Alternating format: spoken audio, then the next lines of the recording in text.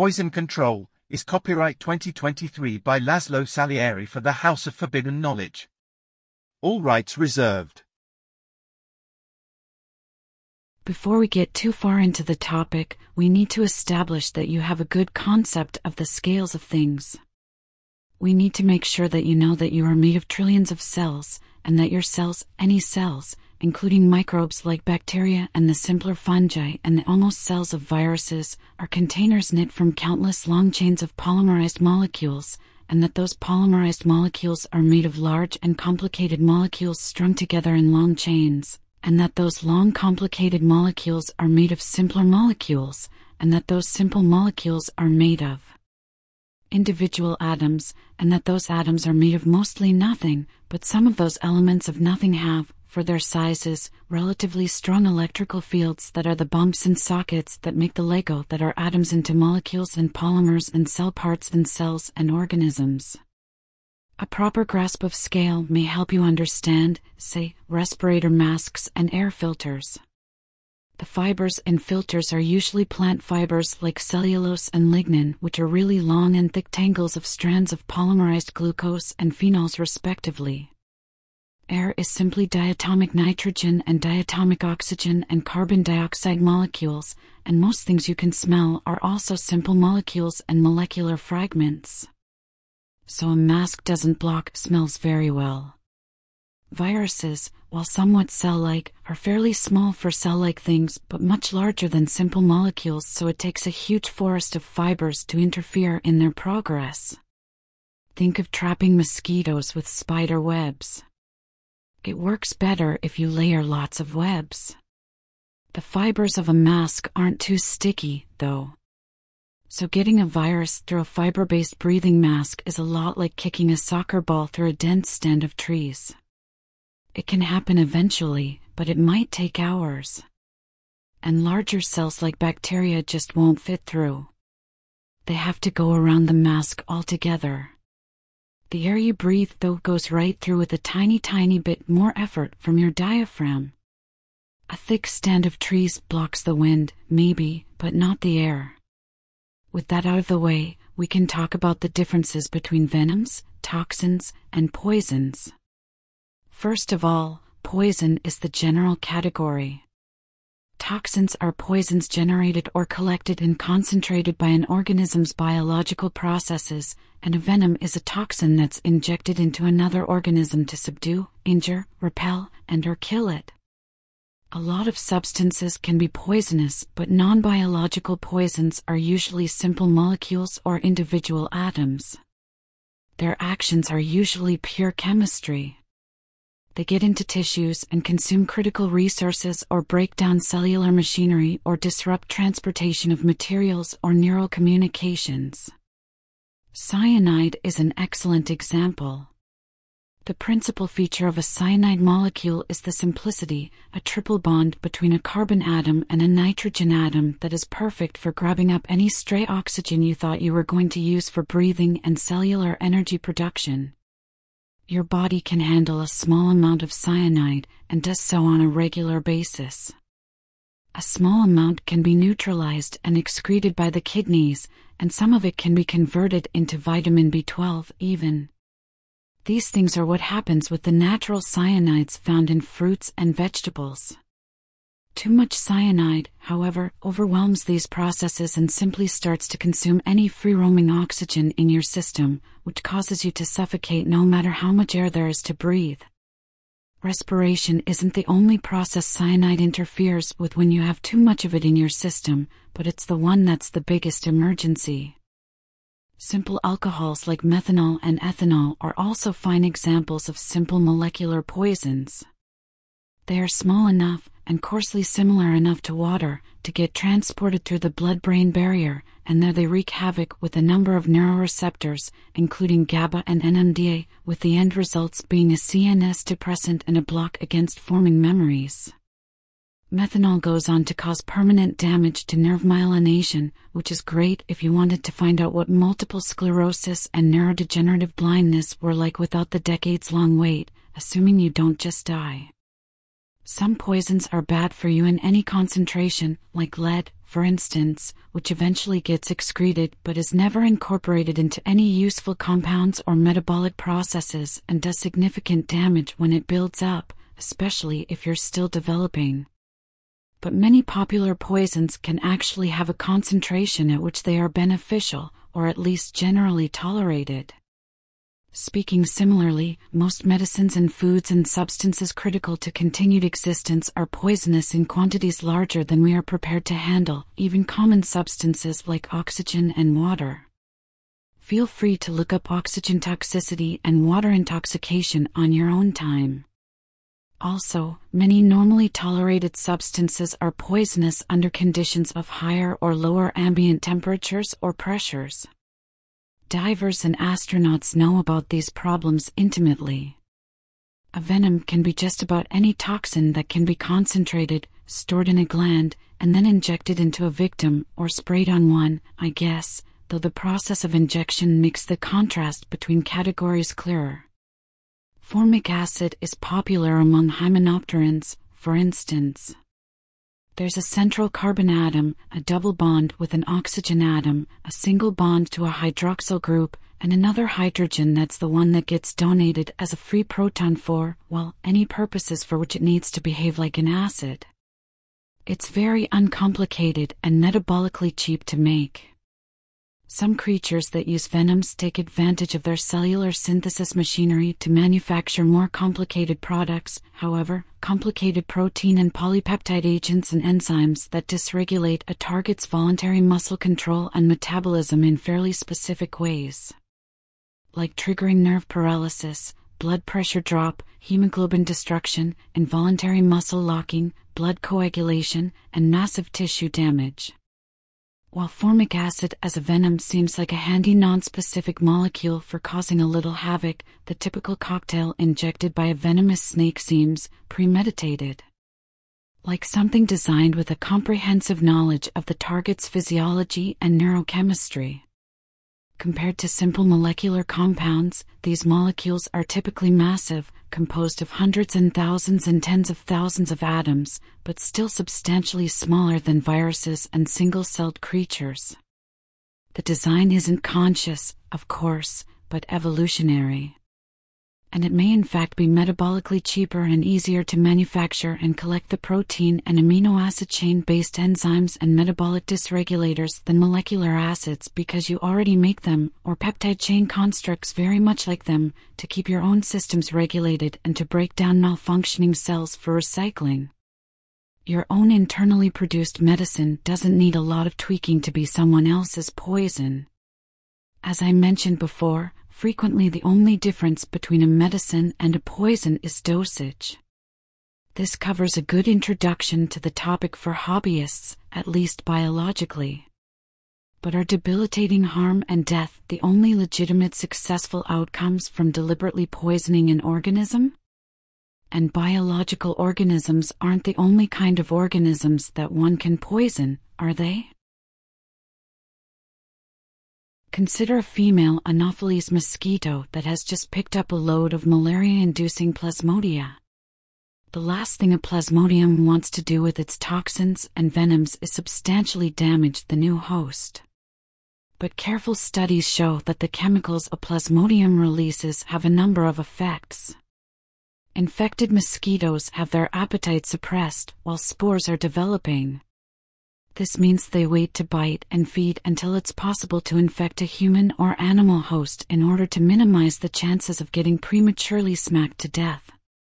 Also, the plasmodial secretions reduce the effectiveness of the mosquito's anticoagulant and anesthetic agents, which requires the mosquito to feed several times, and hopefully from several victims, in order to maximize the chances of transmission to new victims. Once inside the human, they have less of a need to modify the host's behavior.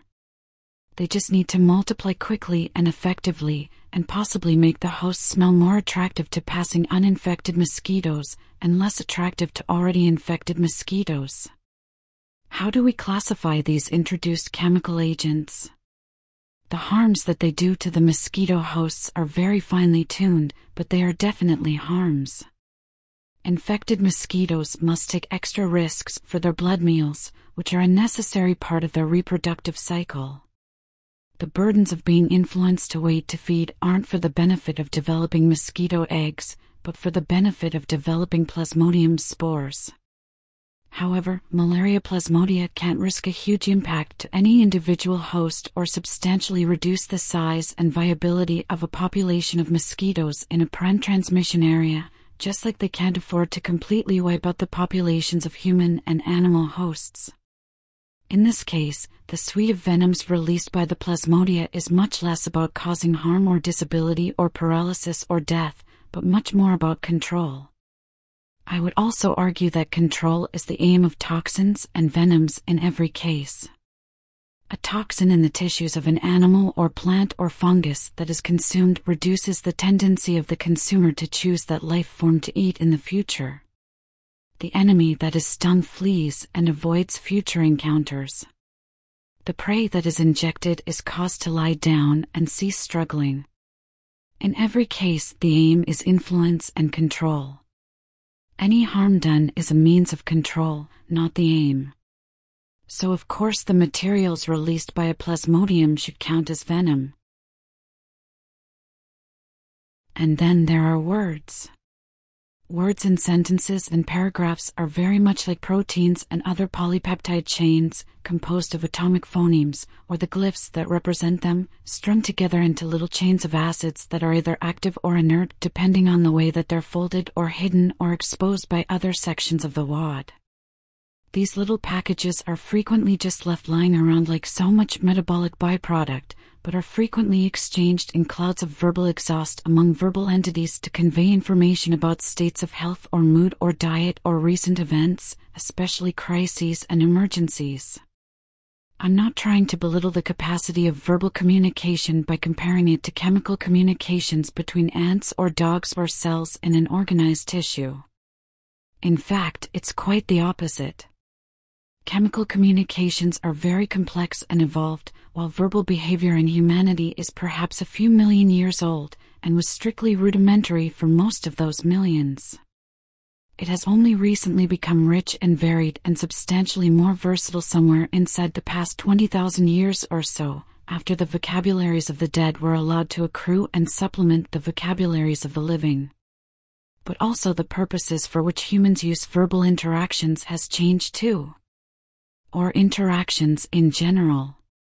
What I tend to think of as genuine communication is an exchange of information that leaves all parties in a better position to respond to or anticipate events.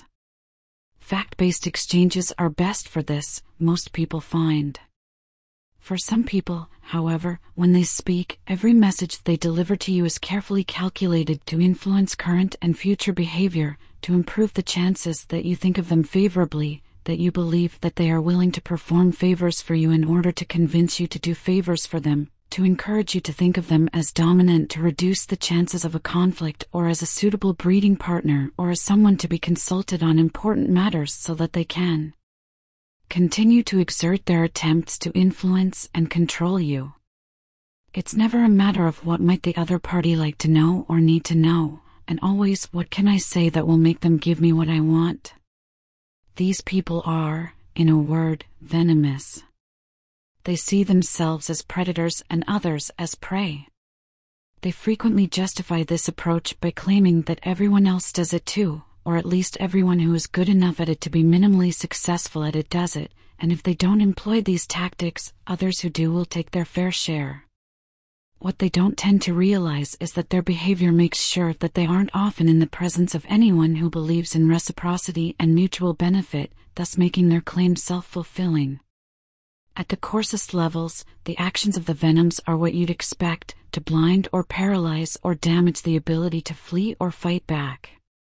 Some are more subtle and interfere with one's judgment, with one's ability to recognize a threat or properly categorize friends, foes, family, or strangers.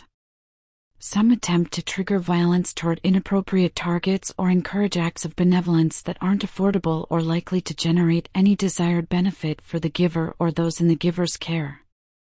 We are all capable of attempts at verbal manipulations, attempts to modify how someone perceives or responds to external stimuli, motivated by greed or lust or fear or spite, but some humans seem to have no other mode of communication or interaction.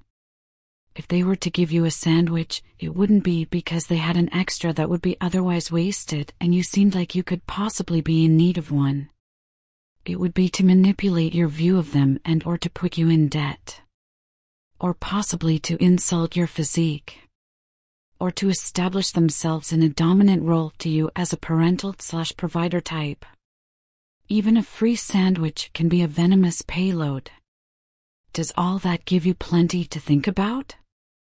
Then maybe it's time to think about who or what you'd like to poison so we can come up with the most effective approach. We can start with something basic, like a human. Something slow and painful and certain, with death as the end goal. Why not? It's not like we take death very seriously around here.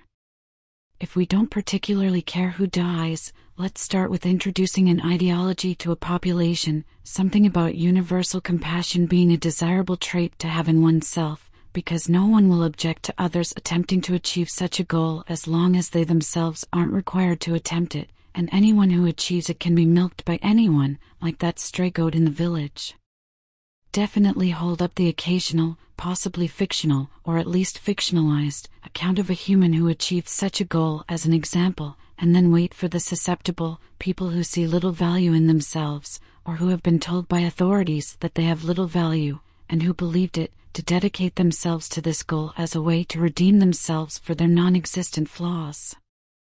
This alone can cause someone to either waste away, or cause them to self-destruct when they realize that the goal is basically unachievable and they lose their last scrap of self-worth by repeatedly failing, but we're looking for a sure thing. The best envenomings are delicious cocktails of nastiness, and we can do better. The best compassion-based religions have supernatural elements, where people who need help can beg for the assistance of those who have died before them who have, reportedly, been more successful in the religion's impossible goals, like saints, or those previously mentioned examples of, somehow, achievable perfection. Add the poisonous idea that the truly dedicated can become one of these saints by dying in exactly the correct way, by removing themselves from temptations of any and every kind and spending all of their waking hours meditating deeply on the holiest of topics, sustaining themselves for as long as possible on a minimalist ascetic diet of something that couldn't possibly sustain life in the long term, and eventually getting someone to seal them in a box for 1,000 days once they've become too weak to move. I'm pulling an example from actuality here, of course. The kicker is that the diet for the final phase was so toxic that the buildup of toxins in the tissues of the deceased were enough to discourage every form of rot, and thus the self-made mummy could be displayed in a shrine to transmit the whole idea of doing this to the next victim. The practice has been outlawed, but some of the victims are still on display. I understand that as a poisoning, this may seem unsatisfactory. The target is a type of susceptible personality and not someone individually designated. But consider the appeal. There are nearly no legal traditions in any culture that will prosecute someone for deliberately handing out ideas like this for murder, or for any kind of stochastic and undirected solicitation of a crime, especially where there are constitutionally guaranteed rights to freedom of expression. It has been problematic all the way back to the days of Henry II of England in 1170, Thomas Becket, but the idea of stochastic terrorism as a crime that public figures can commit by spreading the appealing idea of a crime widely in the sure knowledge that some lunatic is going to pick it up and run with it, but not specifically which lunatic or when, thus leaving a substantial cushion of plausible deniability, hasn't been discussed with any seriousness until about 2011. You're probably still safe to pursue it, is what I'm saying. For a few more years yet. Okay, don't say I don't listen to complaints and cater to wishes. Let's talk about techniques that are more direct. If you wish to make a poison that will kill an organism outright, you have to make a list of what the organism needs on a regular basis that keeps it alive.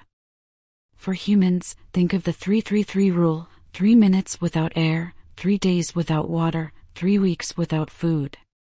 Even massive violent trauma won't kill a human unless it disrupts one of these systems. Blood is the vehicle for transporting dissolved air to the tissues. Stop the breath or stop the heart and death is just a few minutes away. A corporation, by contrast, needs cash flow. To maintain cash flow, they need a good public opinion and steady customers, they need human labor and the products they make or the services they sell, they need a communications infrastructure and access to stored assets. The importance of each of these things varies from corporate entity to corporate entity, but you can paralyze one completely by freezing its liquid assets and locking laborers and executives out of any warehouses or offices or communication systems. An idea, which is not alive on its own, needs people to think it. An idea can be poisoned by associating something extremely unpalatable with that idea that makes it repulsive for people to think. Associate it with something physically disgusting, with something morally outrageous, with something that would attract laughter and ridicule to the thinker, and it will dwindle. The converse is true, of course, that you can make an idea more appealing by associating it with pleasant experiences and feelings. And that original idea you'd like to kill can be blocked by encouraging people to think an idea that competes with the target or interferes with it logically. Control is a little trickier. Control strategies have to be tailored to both your victim and the actions you need your victim to perform. If you were a plasmodium and you needed to delay your host mosquito's feeding behavior until your spores are ready for transmission, how would you do it? Would you make sure your unripe spores emit a hormonal appetite suppressant? Would you interfere with a critical sense, like vision or the ability to track CO2 concentrations until the spores were ready? Or would you just cause a general malaise that would make the mosquito want to stay put and rest despite the growing hunger? Or would you temporarily make the smell of prey repellent? Controlling with poison, with venom, with venomous words, is a creative exercise, and creative thinking is rewarded. As an exercise, I'd like you to choose 2 different organisms of different kinds. For one of these organisms, you will design a venom that should disable it rapidly, and for the other you will design a more complicated intervention that would make it inclined to perform some action that would be beneficial to you. When we meet again, you will present the results of your exercises to your classmates for critique and dissection, and then the class will choose one of each category from the examples presented to enact either in a laboratory or in the wild as appropriate, so that both can be observed for effectiveness. The library has a number of references that expand on this topic and detail a number of tasty mechanisms for control that you might not think of on your own. Don't be ashamed to start there, but read quickly. Class meets again tomorrow morning. The House of Forbidden Knowledge thrives on your attention and starves without your support. Consider becoming a free or paid subscriber and sharing the news of our work.